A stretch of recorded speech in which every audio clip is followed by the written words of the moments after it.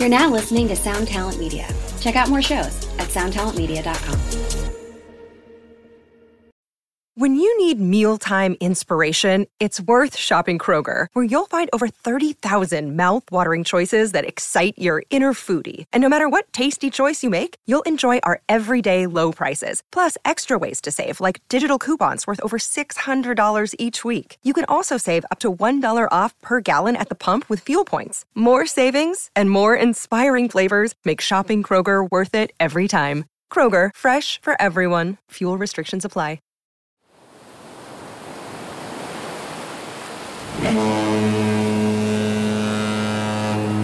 Making waves.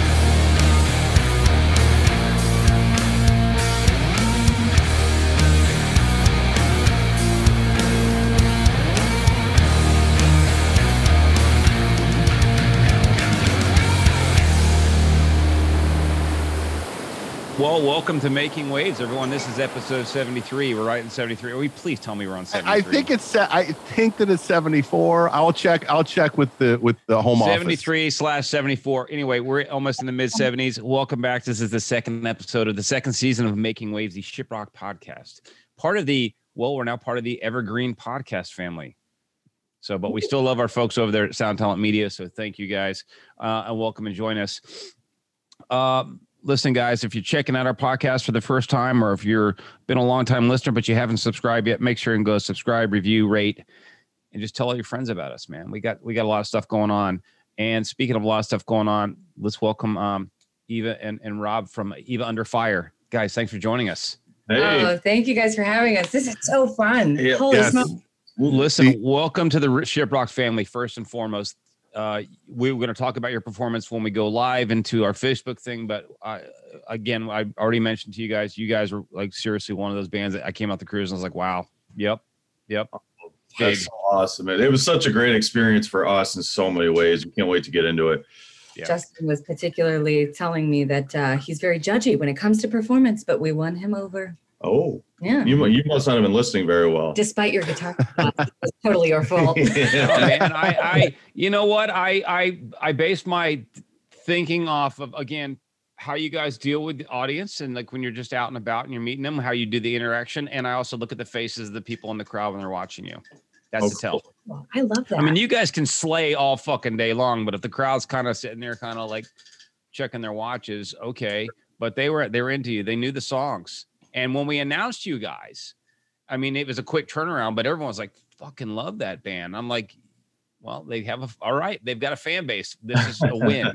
This is a win for us. Did you know we had already been working on taking over the world? Yeah, that's fine by us. We like that. That's the thing. That's the thing about our community that you got plugged into, right? Is that the moment we announced y'all is like they just consumed it because they were excited for the thing that we do and the thing that they're excited about, and they want to familiarize yourself with everything that's happening, and that obviously worked for them, and they appreciated it, and then they showed the love at the shows and on the ship, and it was very impressive. It was really great feedback from all the guests. And wow, well, we love being there with them, man. So I'm so glad that it went over well for them because it certainly did for us.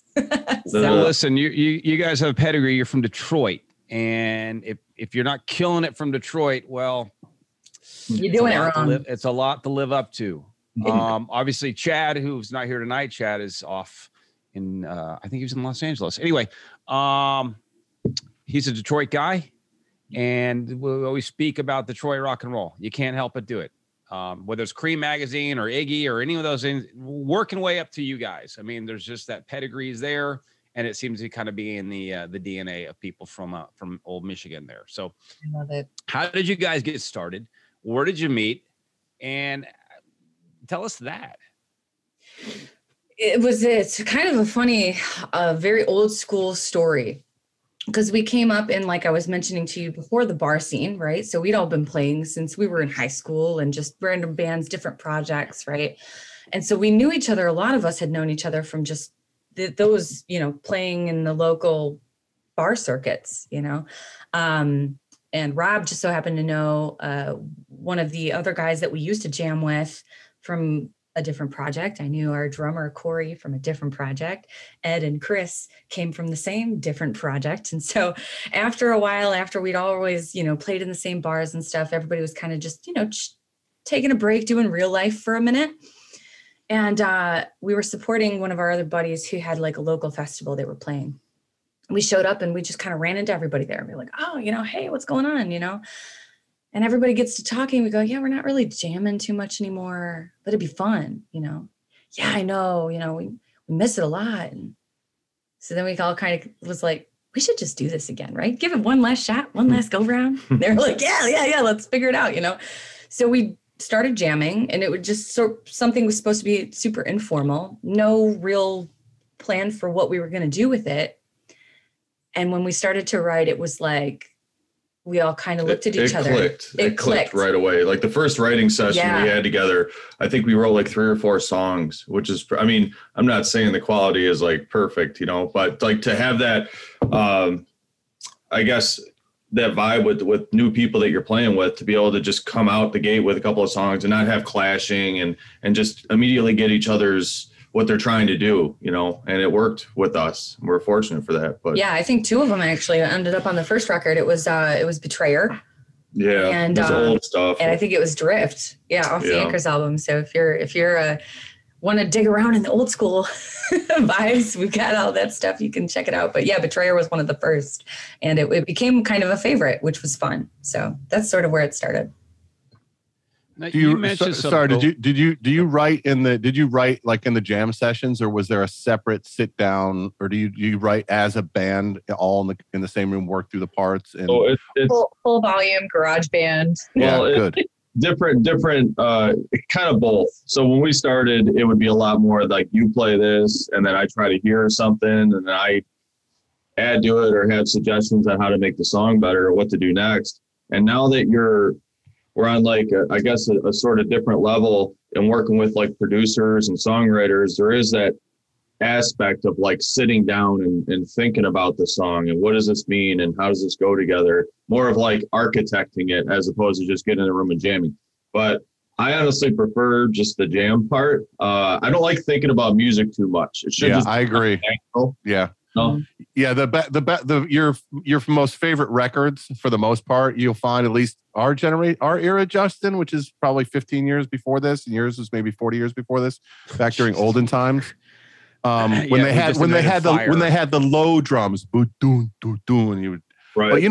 But you and I, Justin, most of the records that we love, and maybe you too. I'd like your thoughts on this. They were like the guys wrote them in the living room, or they wrote them in the jam session. Then they brought that whole thing in the studio and they went, we're recording this now.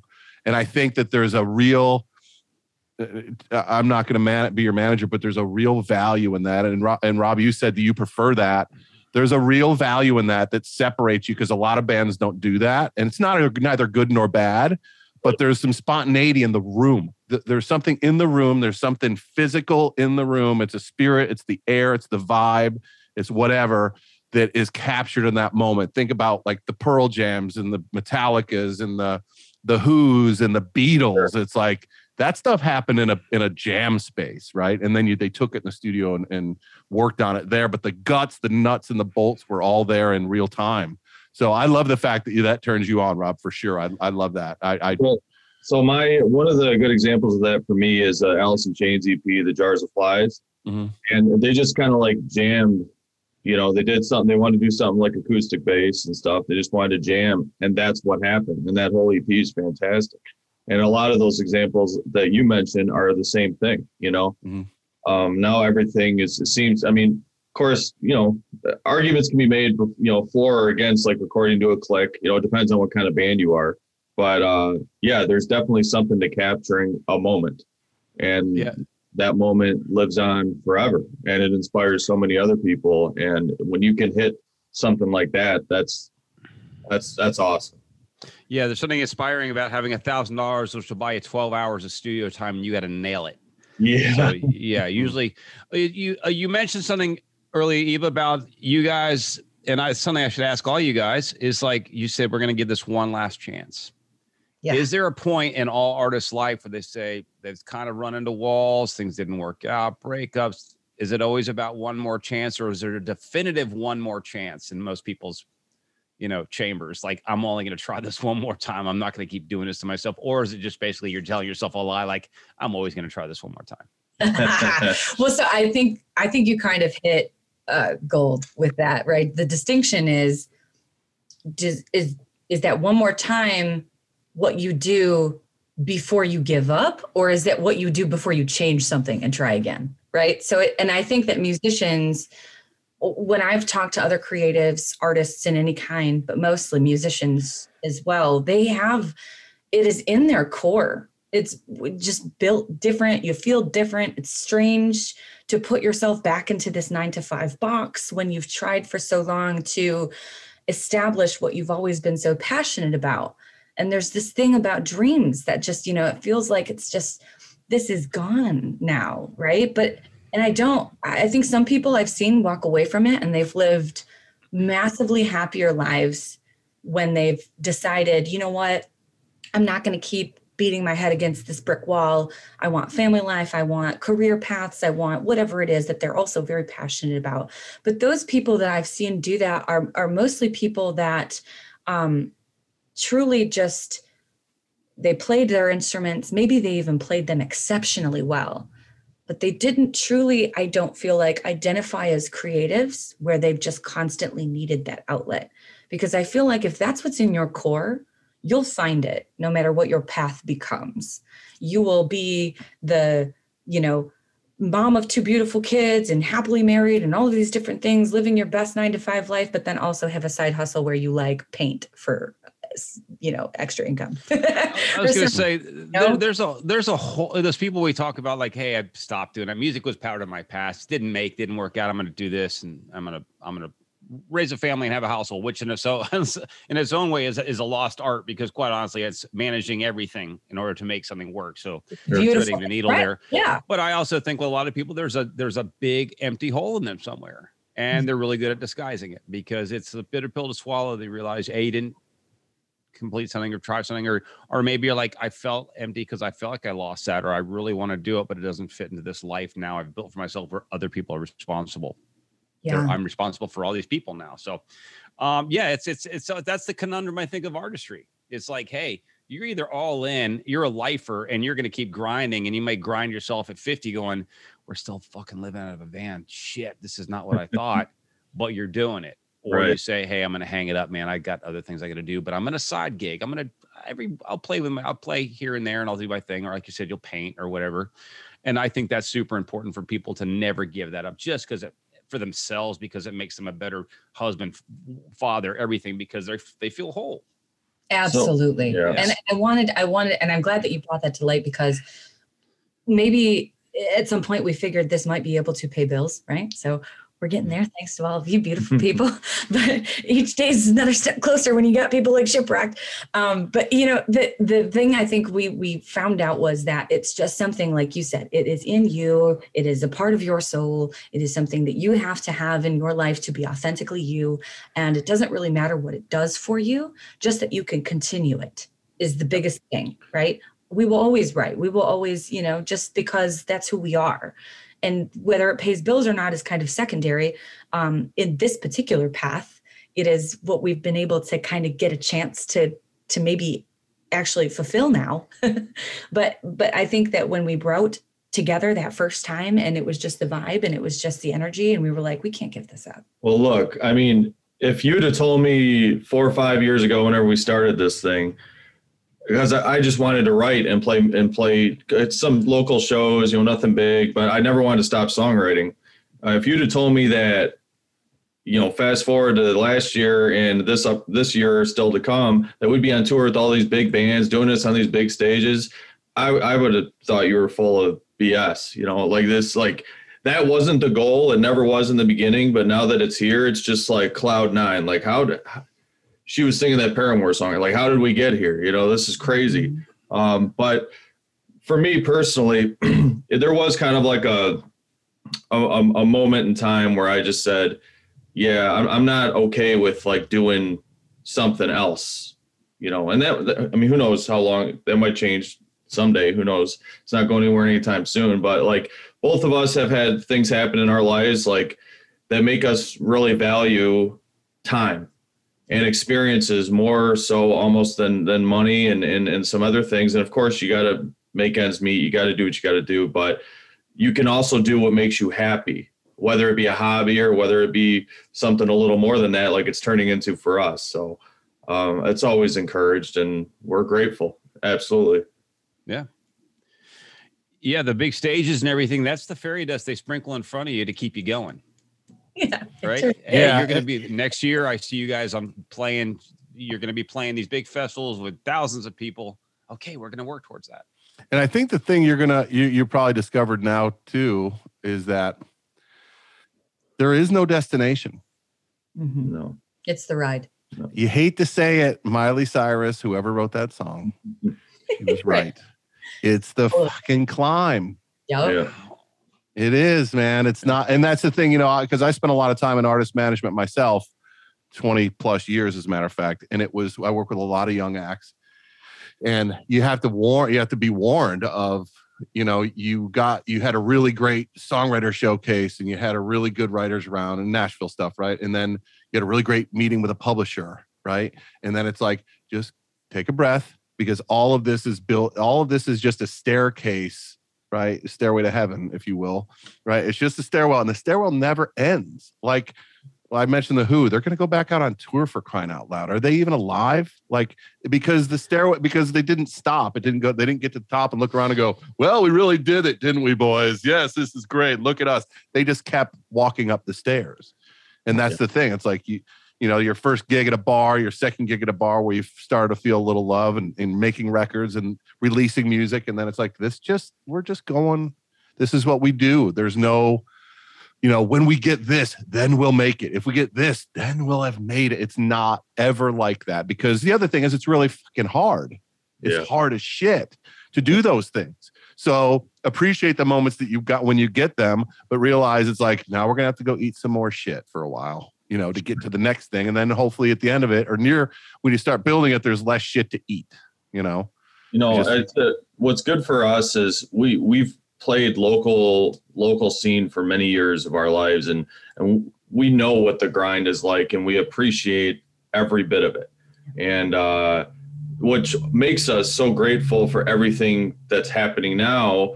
It's like, any new thing that comes in, it's just, completely unexpected and wonderful. And because of that grind, because of that climb up the ladder, and it'll never stop. It doesn't, most bands don't stop. Yeah, it's a state of being. And I think it makes it more special, too, that we are all people who have kind of grown up in that same scene, right? We're all from Southeast Michigan.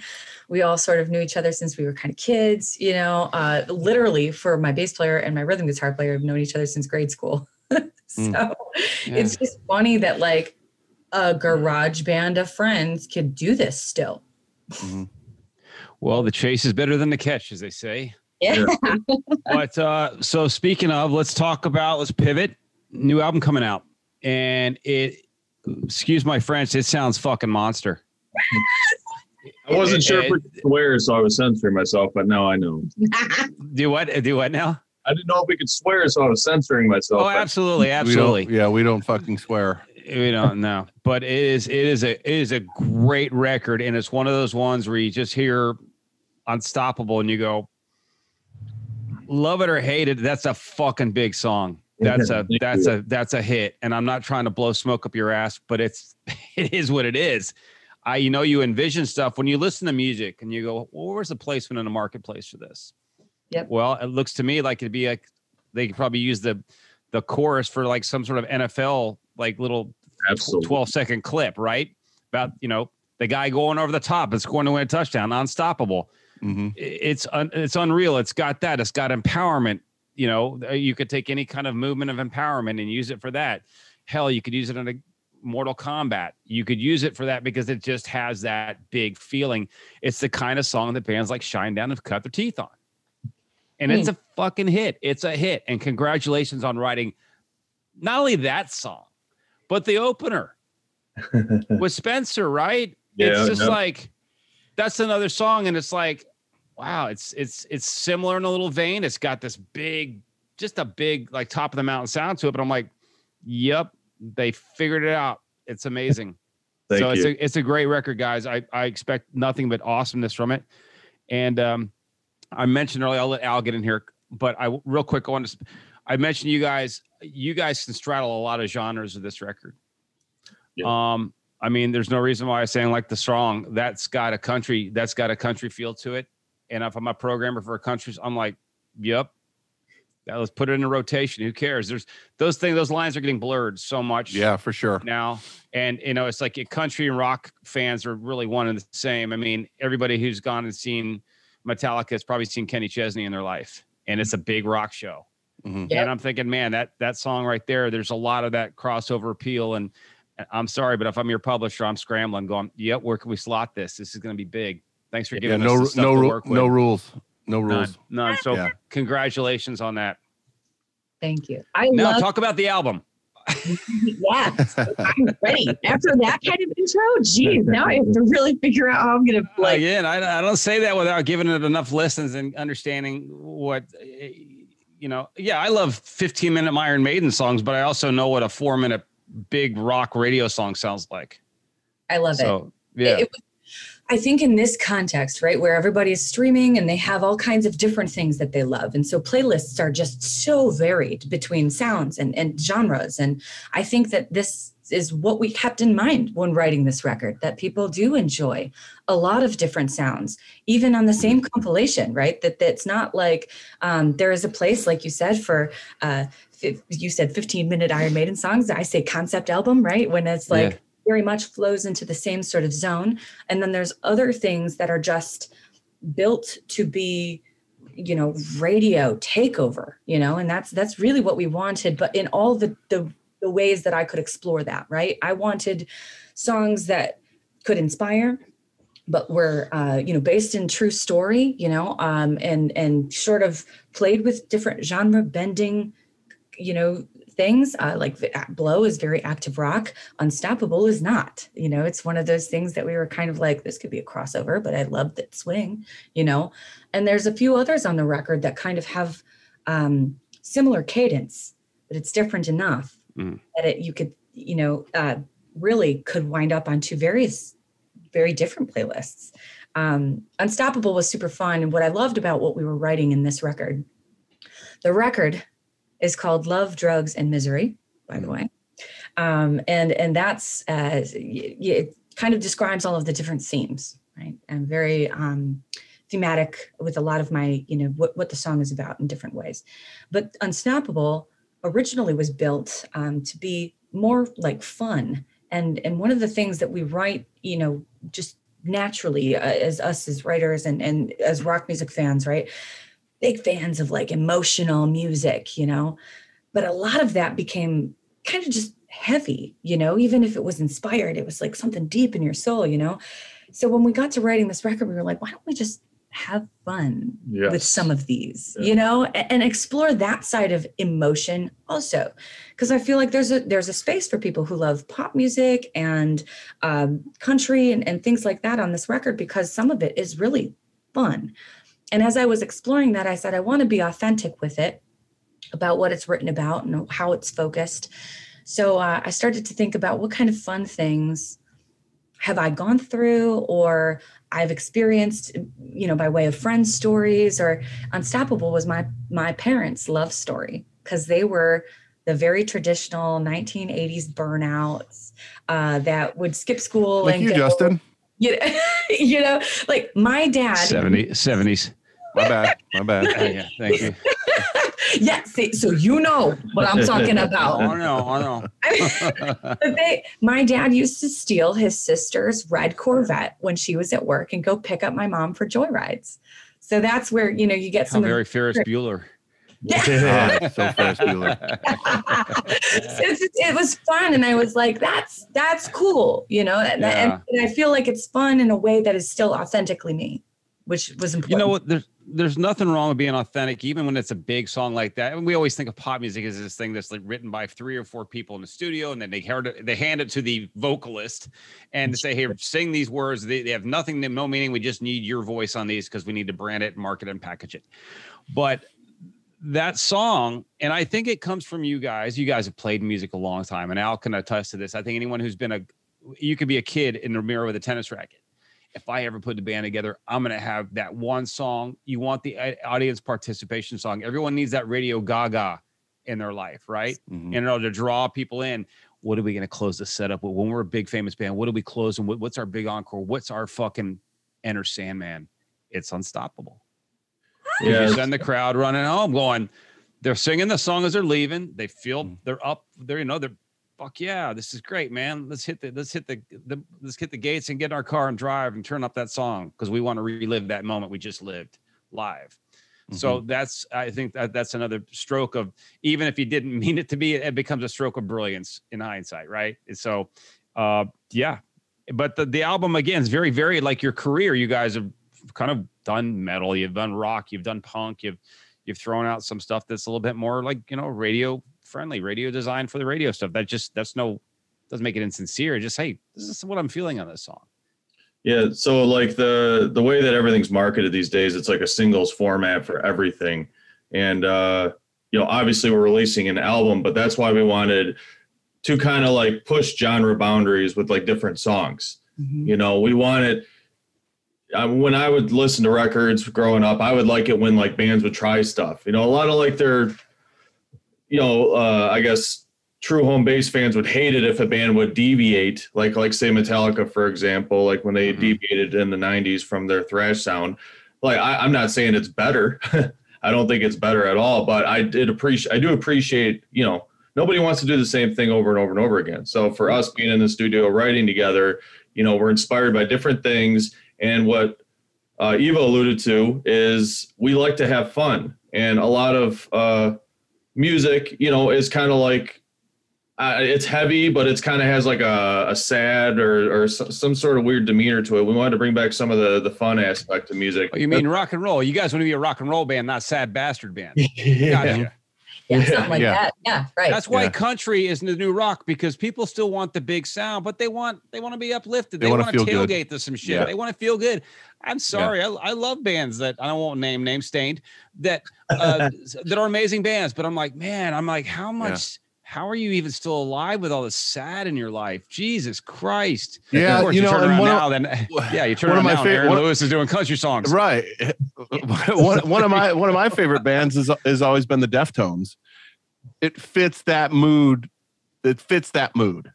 Yeah. Right. It doesn't make me sad listening to that music. Like a lot of people who don't understand rock and metal and hard rock or whatever it is, rock, just standard rock and roll, will think they listen to it and they're like, oh, it's so angry or it's so aggressive, or I don't feel angry or aggressive when I listen to that style of music ever.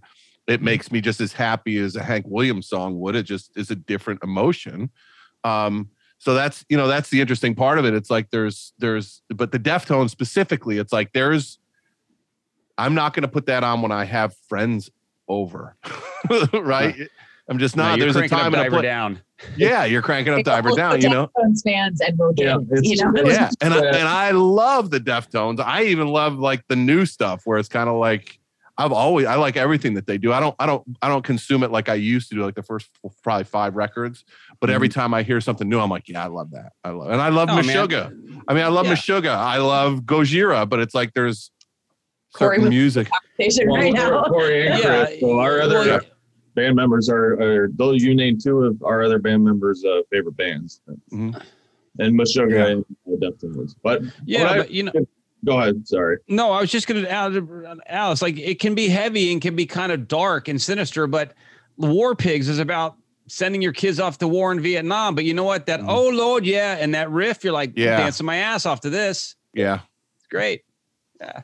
Yeah. It doesn't necessarily have to be lyrical content or anything like that. It's just kind of what does the song make you want to move? You know, does it make you want to bounce? Does it, you know, and what I always appreciate about the Deftones is they've influenced so many bands. Oh, and there are, you know, have a unique vibe to them, and you can't mistake them for anybody else, you know?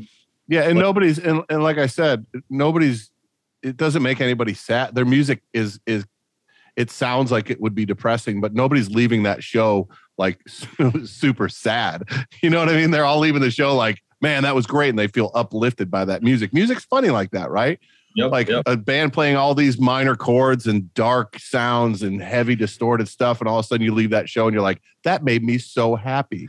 Yeah, So strange. It's so strange because those sounds just you wouldn't think would elicit happiness from people, but it sure as hell does. They are modern day Cure. They're the Cure for the modern day. Yes. Yeah. Metalheads are like the cutest, happiest people outside. And then you get them like either when they're performing on stage or you see them at a concert and you're like, that was intense. And they're like, yeah. No, wasn't it great? Yeah, there was the singer from Slipknot was on Shiprock. I don't know if you guys noticed that. Yeah. But think about that, right? I mean, this guy what happened? So I got to meet him. It was fantastic. That's amazing. Yeah. The only on Shiprock. There you go. Yep. But it's like that guy's wears his worn creepy mask for 20 years and like super weird dark shit, and then he comes on Shiprock. He's cargo shorts and a t-shirt, and like we had Stone Sour on. Well, they were on Shiprock in 18, I think. 2018. Yeah, and I mean he was wearing a full ship captain's hat, like he looked like Captain Stubing from the Love Boat, and he was just like, playing this heavy rock. I mean, Stone Sour not as much, but still can be kind of dark and aggressive, and so yeah, it's just music is that kind of interesting thing. It can completely take you places that may not make sense, where it's like that sounds this way, but it makes me feel another, It's very powerful, clearly. What was super interesting is watching Corey Taylor sing Wait and Bleed, particularly the screamy parts, without his mask on, because I've never seen that before. Yeah. We basically got to look into what rehearsals would be like at a Slipknot rehearsal room. Yeah, absolutely. Hey, Al, are we live on Facebook yet? Not yet. I'm gonna press some buttons here. It's 7:31. We don't want them tearing down the cathedral gates. Why haven't you started yet? No, I'm 1 minute behind, and I just got to figure out how to do this. The great thing is I'll go ahead and edit out this part later if I start to sound like it's too much. Tell you what, I'm just gonna go ahead and then throw in a little commercial. Yeah. Cool. All right, guys. Well, thank you for listening to Making Waves, the Shiprock podcast. Not only are we a kick-ass podcast, and we're one of the fastest growing rock and roll and heavy metal podcasts in the world, but we also put on a really kick-ass event called Shiprock. We just finished up our 12th voyage in 2022 here, and we'll be sailing again in 2023. We just launched all the stuff this week, and we'll be heading out of Port Canaveral, Florida, heading towards the Dominican Republic and the Bahamas. And I think we're going to head down to Grand Turk too. We haven't yet come up with the artist, but you never know who will show up. But expect a really good one. And speaking of really good ones, we've got Eva Under Fire who are part of our 2022 sailing. So welcome them, and welcome everyone from Facebook. Thank you for joining us on this wonderful Wednesday evening. We've got Eva and Rob from Eva Under Fire. You guys are probably very familiar with the band now since they just sailed with us. So say hey, guys. What's up? How are you? Hello. Guys, if you have questions for either one of them, please throw that in the thread and we'll get to those. But we're going to continue our conversation talking about the new album, Love, Drugs, and Misery. It's coming out in May on Better Noise Recordings. So what were your expectations when you were making this record? Were there any, or did you guys think, hey, we have to evolve, we're going to progress, or we're just going to stay the course and this, whatever comes out of us is what's going to be on the new record? I would have loved to say that we had everything figured out. But that's so wrong. No, never. So wrong. So far from the truth. So I can't lie to you because shiprockers and rock fans in general, they know when you're not authentic, right? But like we were in this situation where we had new stuff on an EP. And when the label kind of had us come out to meet them, they said, hey, we really like this. We want you to finish it for a full record. And we were like, okay. So we get back in studio and we're like, so now what do we do? and we started to, and so we really had to kind of dig deep and see what it was that we had not explored yet, because all of the things that just kind of like authentically became the Anchors album and the War EP and all of the other things that we had released previously, we were like, now we have heavy hitter attention. Like, what do we do that's different? And that's kind of where we were just kind of talking about, you know, we were very focused on emotional stuff for a very long time. And I think a lot of rockers are, right? They just, one of the things that you were saying was about how like you can leave a really mean sounding or really sad sounding song and like feel better, right? I think that's just catharsis because rock people have been through some things, you know. But like we wanted to explore how to be fun on this record too, which I think really started to, once we kind of took that track, we noticed it started to open up brand new doors, which was super cool. I think you guys just kind of went out and say, hey, let's go write a whole album full of anthems. That'd be different. It's kind of like it's like the Def Leppard Hysteria method. Let's just write a whole damn greatest hits Every record. Song. Yeah. How's that? So I will say that there was an aspect where we wanted to write songs that would translate good live. Amazing. You know, songs that are obviously words and thoughts that she came up with, but also something that's catchy enough to where people are going to remember it in a live show and want to sing it back to us. So we tried to, that was a focal point for sure. Oh, big open riffs are just, they are fodder for arenas. Oh yeah. I love me some riffs. Yeah. It was big fat ones. Lots of them, right? Yeah. We were writing this as a rock record though, right? So even as we were kind of playing with a lot of these hooks and different things and like building it to be, like you said, just these massive things that could just, you know, hopefully radio take over, right? We also wanted to do like, let's keep it to where our genre truth is though, and have guitar solos and giant riffs and things like that. Like you don't want to forsake things like that in this genre, you know, it's so important. The guitars are massive on this record. And I think it's supposed to be that way. You got to have guitar solos, man. Like, dude, I could hear them underneath. I was like, they're welcome. They were seriously a lot of, they're not playing them. They're just playing the melody notes and that's fine. But to hear solos, it's intoxicating still. Yeah. I really, yeah. You know, and I love new metal, but I was really missing that from a lot of those songs, you know, from the early 2000s. But yeah, we draw from our inspirations, and I love how fun like a lot of 80s music is, and you'll hear other songs on the record that there's some inspiration from, like there's even a talk box in one of our songs, you know. Yeah. Oh, were you doing Joe Walsh or Peter Frampton or Steve, Johnny or Joe Perry? Johnny used to work on the dock, man. Union went on strike. He's down on his luck. Sambora? I forgot about that guy. I tried to push that shit way out of my mind, man. He said 80s, man. The fun in the 80s. Richie Sambora, come on. So I will say it's more related to like a kickstart my heart. Sorry, fucking my age. No way. Okay, so for clarification, it was definitely Richie Sambora and not Peter Frampton. Am I right, Rob? Yeah, I'm yeah. Sorry, man. Because whoa, we're halfway there. Okay. Yeah. I see. This is when you're supposed to finish the lyric, but it's cool. I'm not. Thank you, somebody. Thank you, Lord Almighty. See? You said I should finish it. I wasn't sure how all out you wanted me to. No, I meant finish the whole song, second verse, the whole thing. Hey, Al, are we paid up on our ASCAP? No, we're not. Oh, damn it, we got nailed.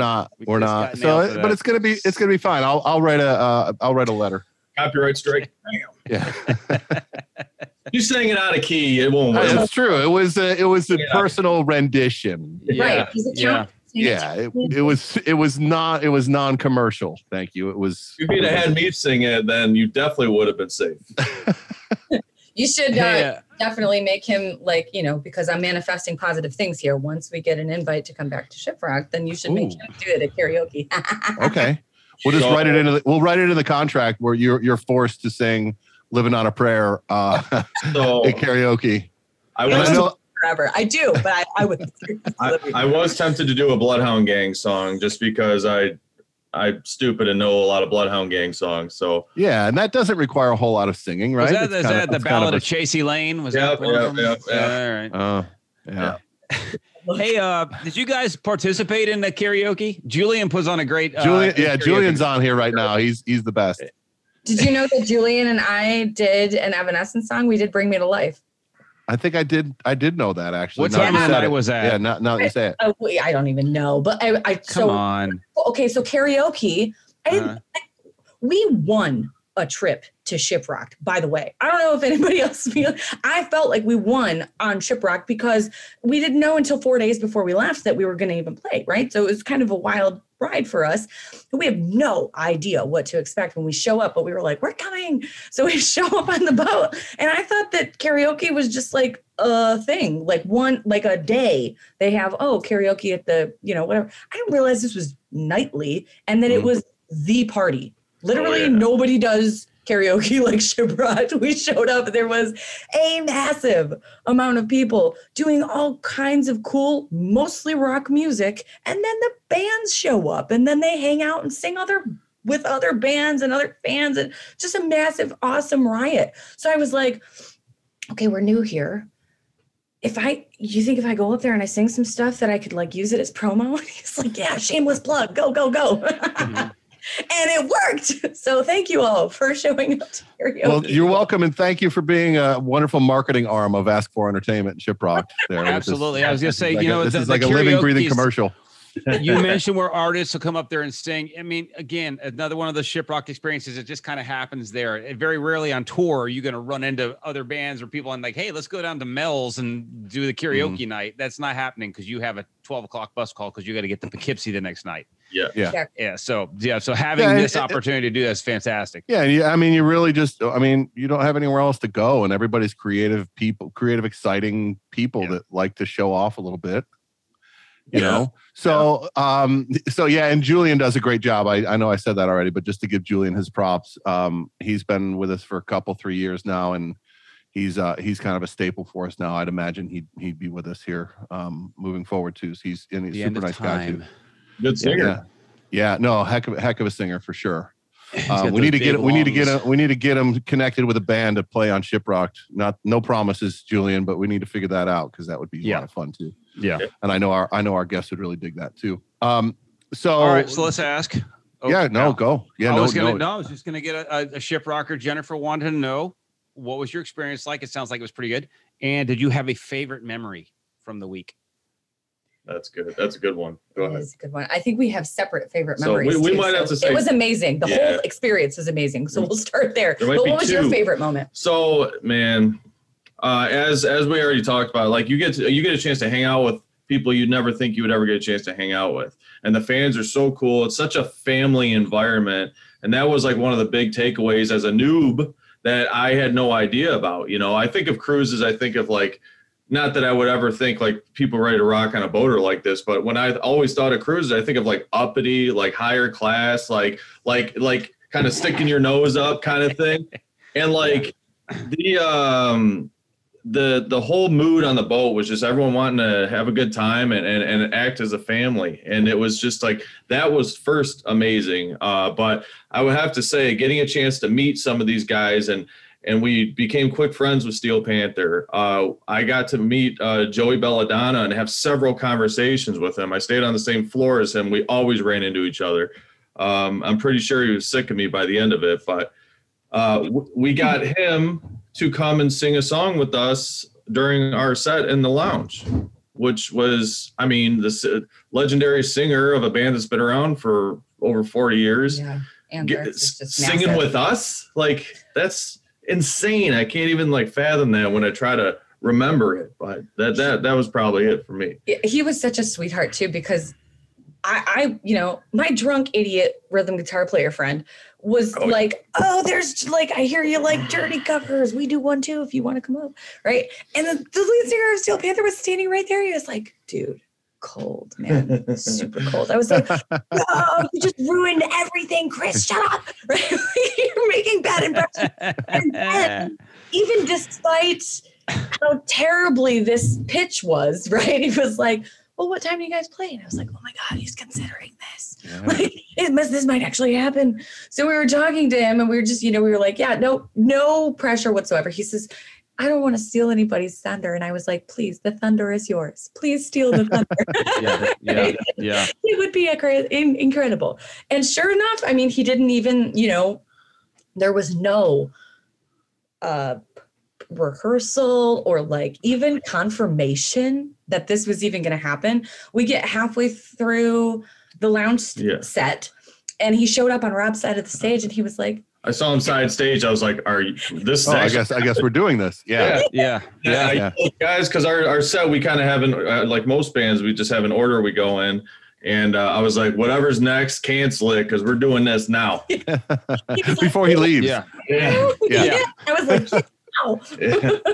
But that's another great thing is like we always talk about the fans get these really cool experiences. The artists also get to cut loose a little bit and do this and go, I really want to play with this younger band. This would be kind of cool for me. It's like re-energizes me and whatever else. And I always want to do this fucking song, but I can't do it with my regular band because all the lights are adjusted to a certain song and our lasers come out on this song and I can't switch up shit.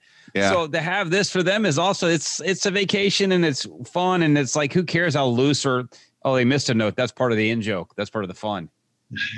I've noticed that there was literally because all of us on Shiprocked are like choosing out of a pile of preordained equipment that's not really ours, but they're wonderful for us to use, right? But we don't know it like we know our stuff. So like everybody had a chord issue or a missed thing or whatever, and they forgot to switch guitars or something, and it was just nobody cared. Everybody let in their hair. It was part of the fun. They make a joke about it, and the crowd is just eating it up. One of my favorite moments, that's definitely one of them, because Joey was, again, just such a sweetheart and just this legend, basically just crashed our set and joined us on stage. It's funny you mentioned like a lot of the Shiprockers are very handy people. Don't ever be surprised. Go, man, I don't have this chord. They pull one out of their back pocket. They just so happens they have one on them.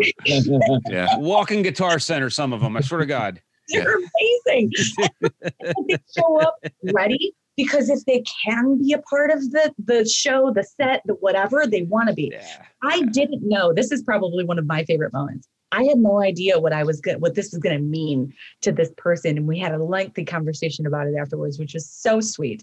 But we were on the deck set. We opened that day. The ship just so happened to be, because it was on our way back. So the ship was sort of like really rocking that day. And I was like, having a hard time because of all the salt that's in the air, right? So I was like, I'm going to need water today. And if this is the day I cannot lose my water bottle, it's today. So like, I need to figure this out. And I can't, like, I'm trying to figure out how I can tape it down or like gap tape it to the thing and not lose my water, right?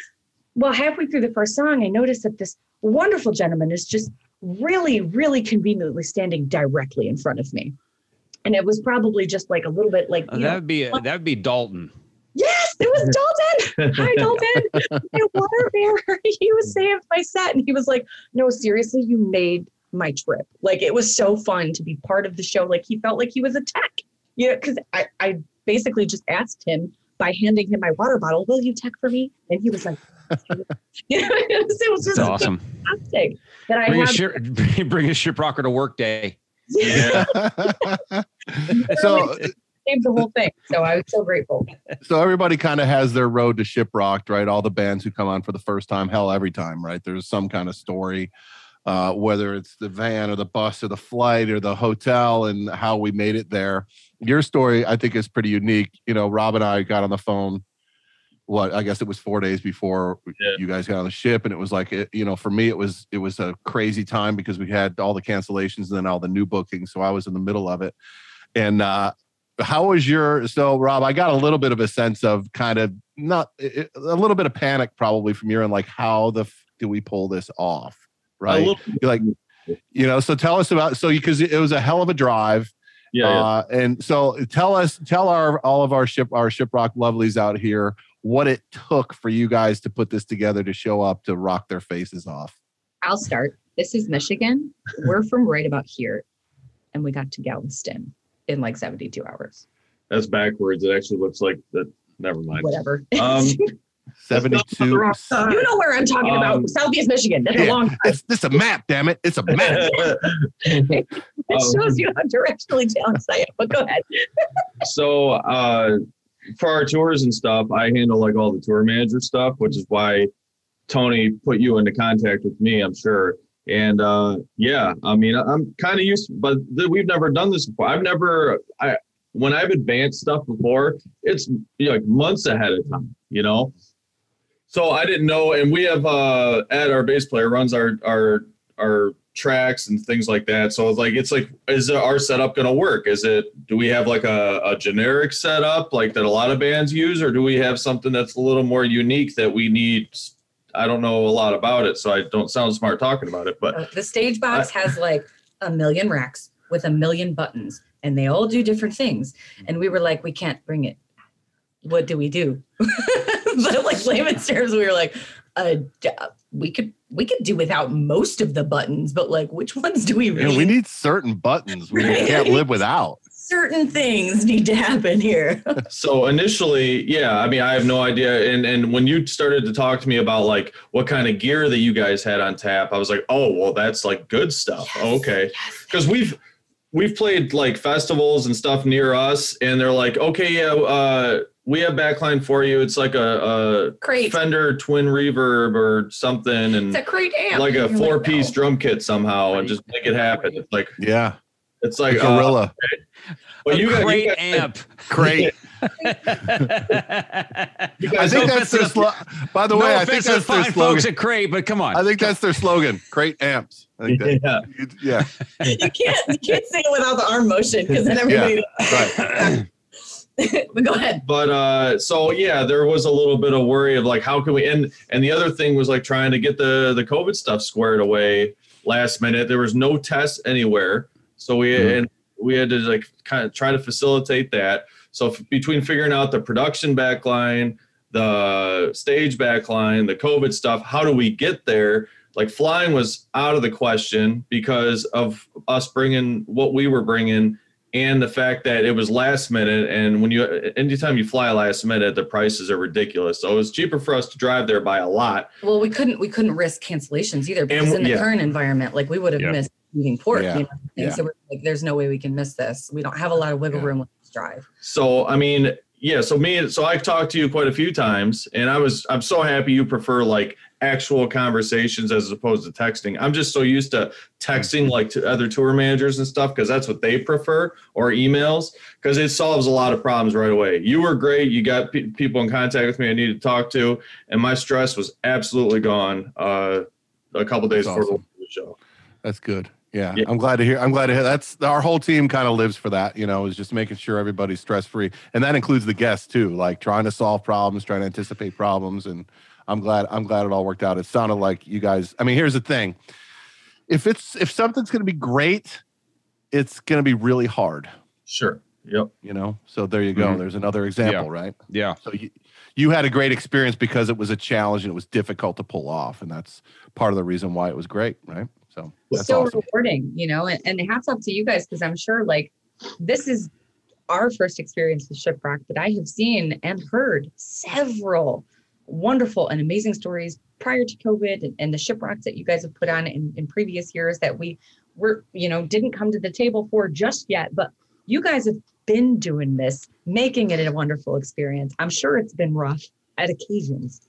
I'm sure. So hats off to you guys for continuing to do the hard things and making this a wonderful thing. Well, thank you. Well, mostly that's the team. That's the Ask For team. I just kind of someone I watched a little bit on the periphery, and it was like, even me, I'm just like, man, this feels like nuts and throat time. This whole last week, it was just like a race against time. Like, oh dear God. Yeah. So yeah, it was one of the hardest ones we had to pull off. But I think, again, going back to it, it's like it was so hard. It was great because it was so hard. Yeah.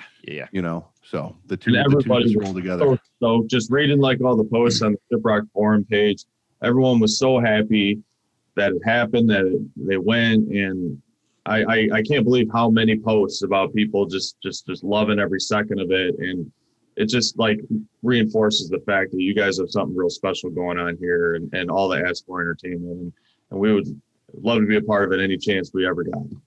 That's awesome. Well, yeah.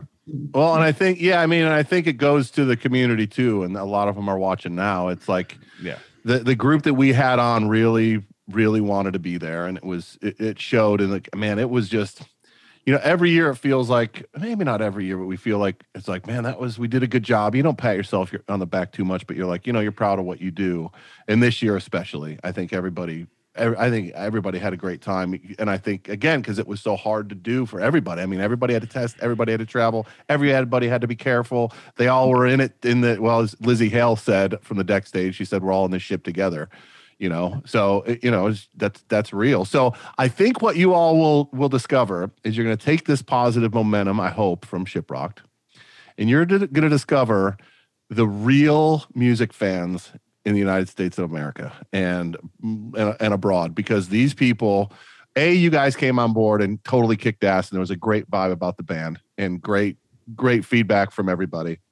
But you're going to discover these people are going to show up everywhere now, and they're going to come looking for you, and they're going to have the Shiprock flags, and they're going to want you to sign the Shiprock this. And I mean, they're going to be with you as long as you will be making music and making music a career for yourself. You will have this community of people with you not on your back. They will have your back always. They will always be there for you. So they are the epitome of brand loyal. Yeah. So you came and did your thing to the best of your abilities and showed them the love and put on a great show for them. They felt it. And it's like, you are now officially with the power vested in me, the director of operations for Ask for Entertainment. I now pronounce you artist and fan. Oh, amen. Wow. This has been I'm so scared to commit. official honorary ceremony. And see you later. It was so great. It was so, because I'm so glad that you bring this up, because one of the fans, when we were chilling on the third deck, when all of we were slinging t-shirts and making sure we could meet everybody and just say how appreciative we were, right? And somebody told me about this. They were like, yeah, now at your live performances, you're going to have to shout out the Shiprock crowd. I was like, what do you mean? Like when we're on tour, like after Shiprock? She was like, oh yeah, this is like a thing. people from Shiprock go to other shows and link up with people from Shiprock, and they form like a Shiprock tribe wherever you are. I'm like, you do what? With how many? Oh my goodness. It's like, so you just shout this out from the stage and they'll come like take pictures and stuff. They were like, yeah.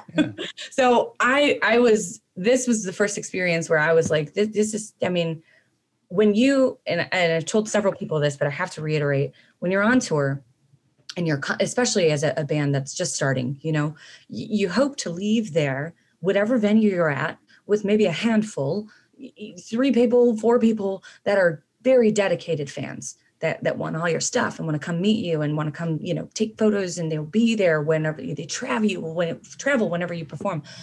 That's wonderful in and of itself. But what you folks have done, you have put me on a ship full of them. And they will, like you said, that's just, that is why it's not just unique for fans, but unique for bands to be in an environment like that where people are so supportive in such a massive way. So it was so much fun. We definitely brought our A game. I mean, we got it together in 72 hours, put our game face on, but y'all seem to like it. So it was great. You know what else was we sell these ridiculous pajamas called onesies, and so many people from the on Shiprock like wanted to become a part of it and wear these things, including Satchel of Steel Panther. We could not believe playing our deck stage show that he was in our pajamas.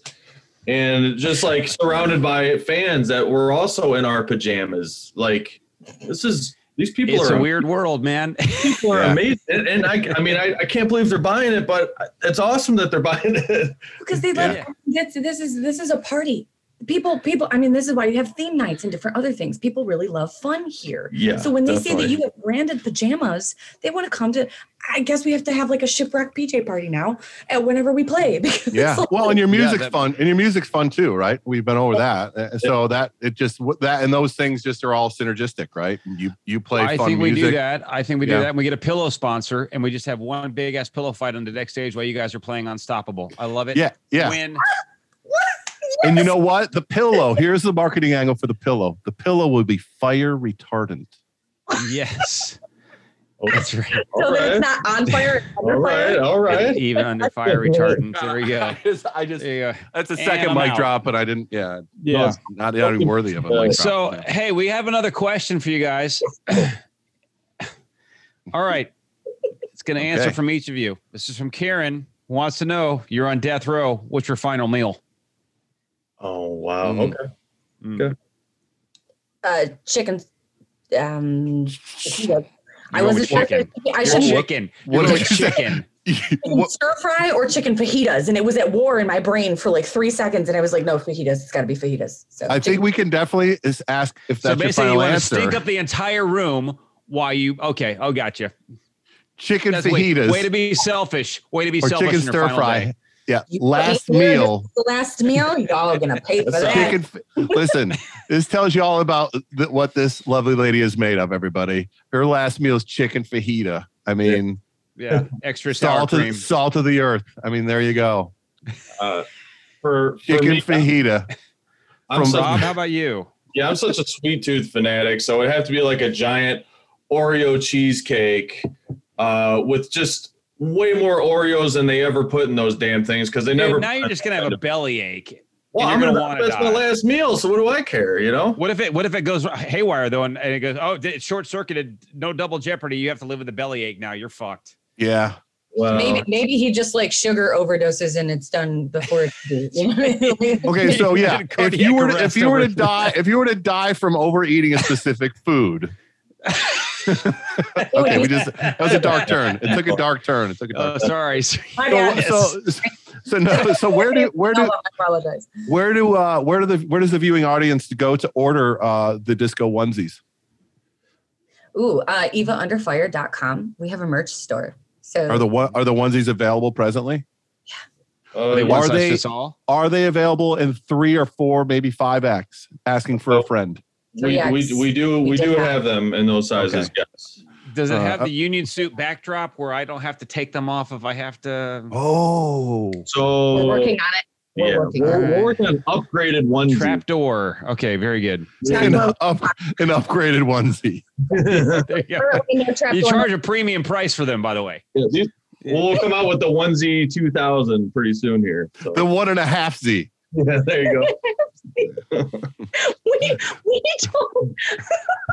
Hey, folks, they're all over the onesie now. Like, hey, guys, love if you the want onesie. go to the website. We're not going to just go to the website, and you Yeah, can go find to the other website. things there. What were you gonna say? You can What were you- pre-order the album. You can get a onesie. You can. One of our bandmates gained a little bit of weight because they like the sugary stuff, and so we told them that. Talking about me? we have to- Right in front of me? No. I'm talking about the other one that cannot be named. The other. So yeah, she was talking about you actually. We told Chris if he kept eating all the free ice cream on the ship that he was going to need a twosie. Yeah. Yeah. But God, the Yeah. soft serve. It's hard. I mean, Yes, the yes. soft serve. Hey, did you sign an ice cream cone? I did.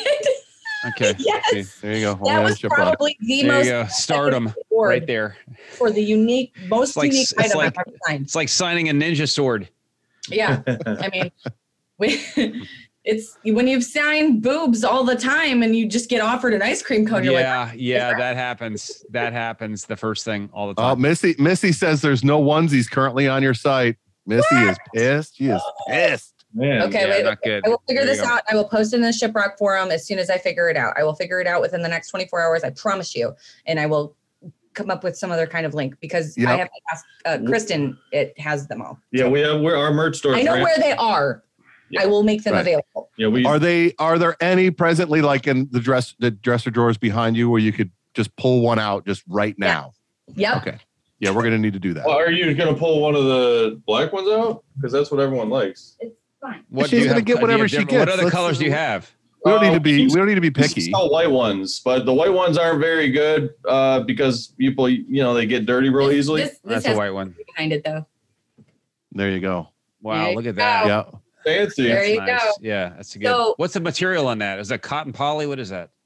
It's a lot. Oh, it's baby soft. These are very It's Egyptian point 11 Yeah. 4,000 count. It's chamomile We skin. traveled all the way Yeah. to Malaysia. Is it leek aloe? That cotton. It's a poly blend. So, So extra points if young Robert Liebberg goes ahead and puts that on right now on camera. Yeah. No. Wait, I can't think of a better send off. Don't dare us. what size is it? We take Oh, Derek very seriously. Hopefully it's a small, Rob. Yeah, we wanted to really fit For tight. all of us. For all of us. Yeah. So No, you don't have to. the story behind Actually, it. no, you have to. You have to. There Yeah, is, no, you're up. there was a moment where we were all making fun of Chris because he was wearing the pajamas. And we were like, oh, that's not very rock star. And our producer said, oh, that's not very rock star. And then it caught on. But of course, when he was saying, oh, it's not very rock star, when we came out with the EP, we all teased him a little bit about his onesie, and he cried and he walked off stage. And then all of us, and then we all walked on stage with our onesies and we played Until Forever in our onesies, and we all had a onesie party. So Yeah, it was a very fun thing. And we all Those got are going to really be outlining your, Yes, this is going to be amazing. Thank God it's a small. you know, you can wear the onesie because what did Heidi came out dressed like a unicorn for Butcher Baby? So yeah. And not for nothing, but if I remember, Rob, you stand probably what, 6'3"? 6'6". Right, Afro, that's what I 6'9". said. 6'6" with the afro. So this could end tragically. But we're going to see what these things are made of. Literally, we're going to see the high quality craftsmanship of the Eva Under Fire disco onesie. Okay, here. This is going to be just devastating. I'll Is he covering up his schnoz? He's covering up his satchel. Yeah. There you At least That's right. Satchel's fit him better than yours. Yeah, everything fits Satchel properly because he's in shape. No offense, Rob. That looks good. That looks Yeah, good. look at the guns. Yeah. Well done. Yeah, like a gun. It's the side hip area that I really think is accentuated on you right now. Yes, the side hip, bottom, And all the curvature. leg, top leg. Yes. Yeah. take it off. If I sit down, I'm going to split the ass. I know. Yeah. Yeah. It's bad. So Ladies and gentlemen, a round of applause for our model. Thank Max you. Yes, effort. very Max good. effort. Much appreciated. Thank you. anyway, well, listen. Yeah, we've had you guys a full hour, and we can't thank you enough. And Rob's Handsome Boy Modeling School, we thank them as well. Such a, And yeah, it's wonderful to catch up with you guys. And ladies and gentlemen, Eva. and then you guys have set a precedent that every artist we have on now, they have to try on something from their merch store for our amusement. Yeah. You know, I'm actually sweating from that. Right. I got to go to the gym or something, man. So Eva did it. anyway, guys, listen, Love, Drugs, and Misery, the new album coming out here in May. What are you guys doing as far as road work? What can we expect? Where can folks see you guys? Trust and believe within the next several weeks, you'll be getting many, many announcements. We can't announce it yet, unfortunately, but pretty soon we will. Is it a big Coming up surprise? in May. Yeah, it is a big surprise. Because what's happening in May and what's happening after May, it's all going to come like in the next couple of weeks. We're going to announce everything. You guys are going to be All super. right. Well, we'll obviously be on top of things, what you guys are doing. And when you post it, we will post it for you as well, because we want to get people out there supporting y'all. Yeah, no doubt. No doubt. Eva, Rob, thanks, guys. We really appreciate it. This is a lot of fun. Much love. See you guys soon. Untouchable, unstoppable.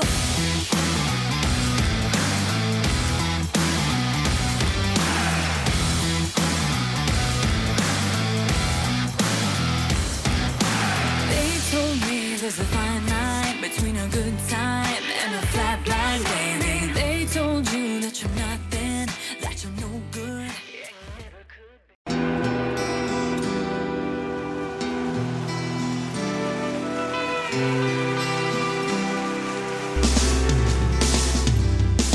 I don't think it overstates things to say that the Beatles were the greatest gift to entertainment and culture of our time, a secular religion, if you will, with their universal appeal and demonstrable impact on people's lives. I'm Robert Rodriguez, host of Something About the Beatles. With every episode, I speak with historians, musicians, artists, and Beatle witnesses, all in the service of fresh insights into the most joyous cultural entity the world has ever known. I hope you'll join me and listen to Something About the Beatles, now on Evergreen and wherever you get your podcasts.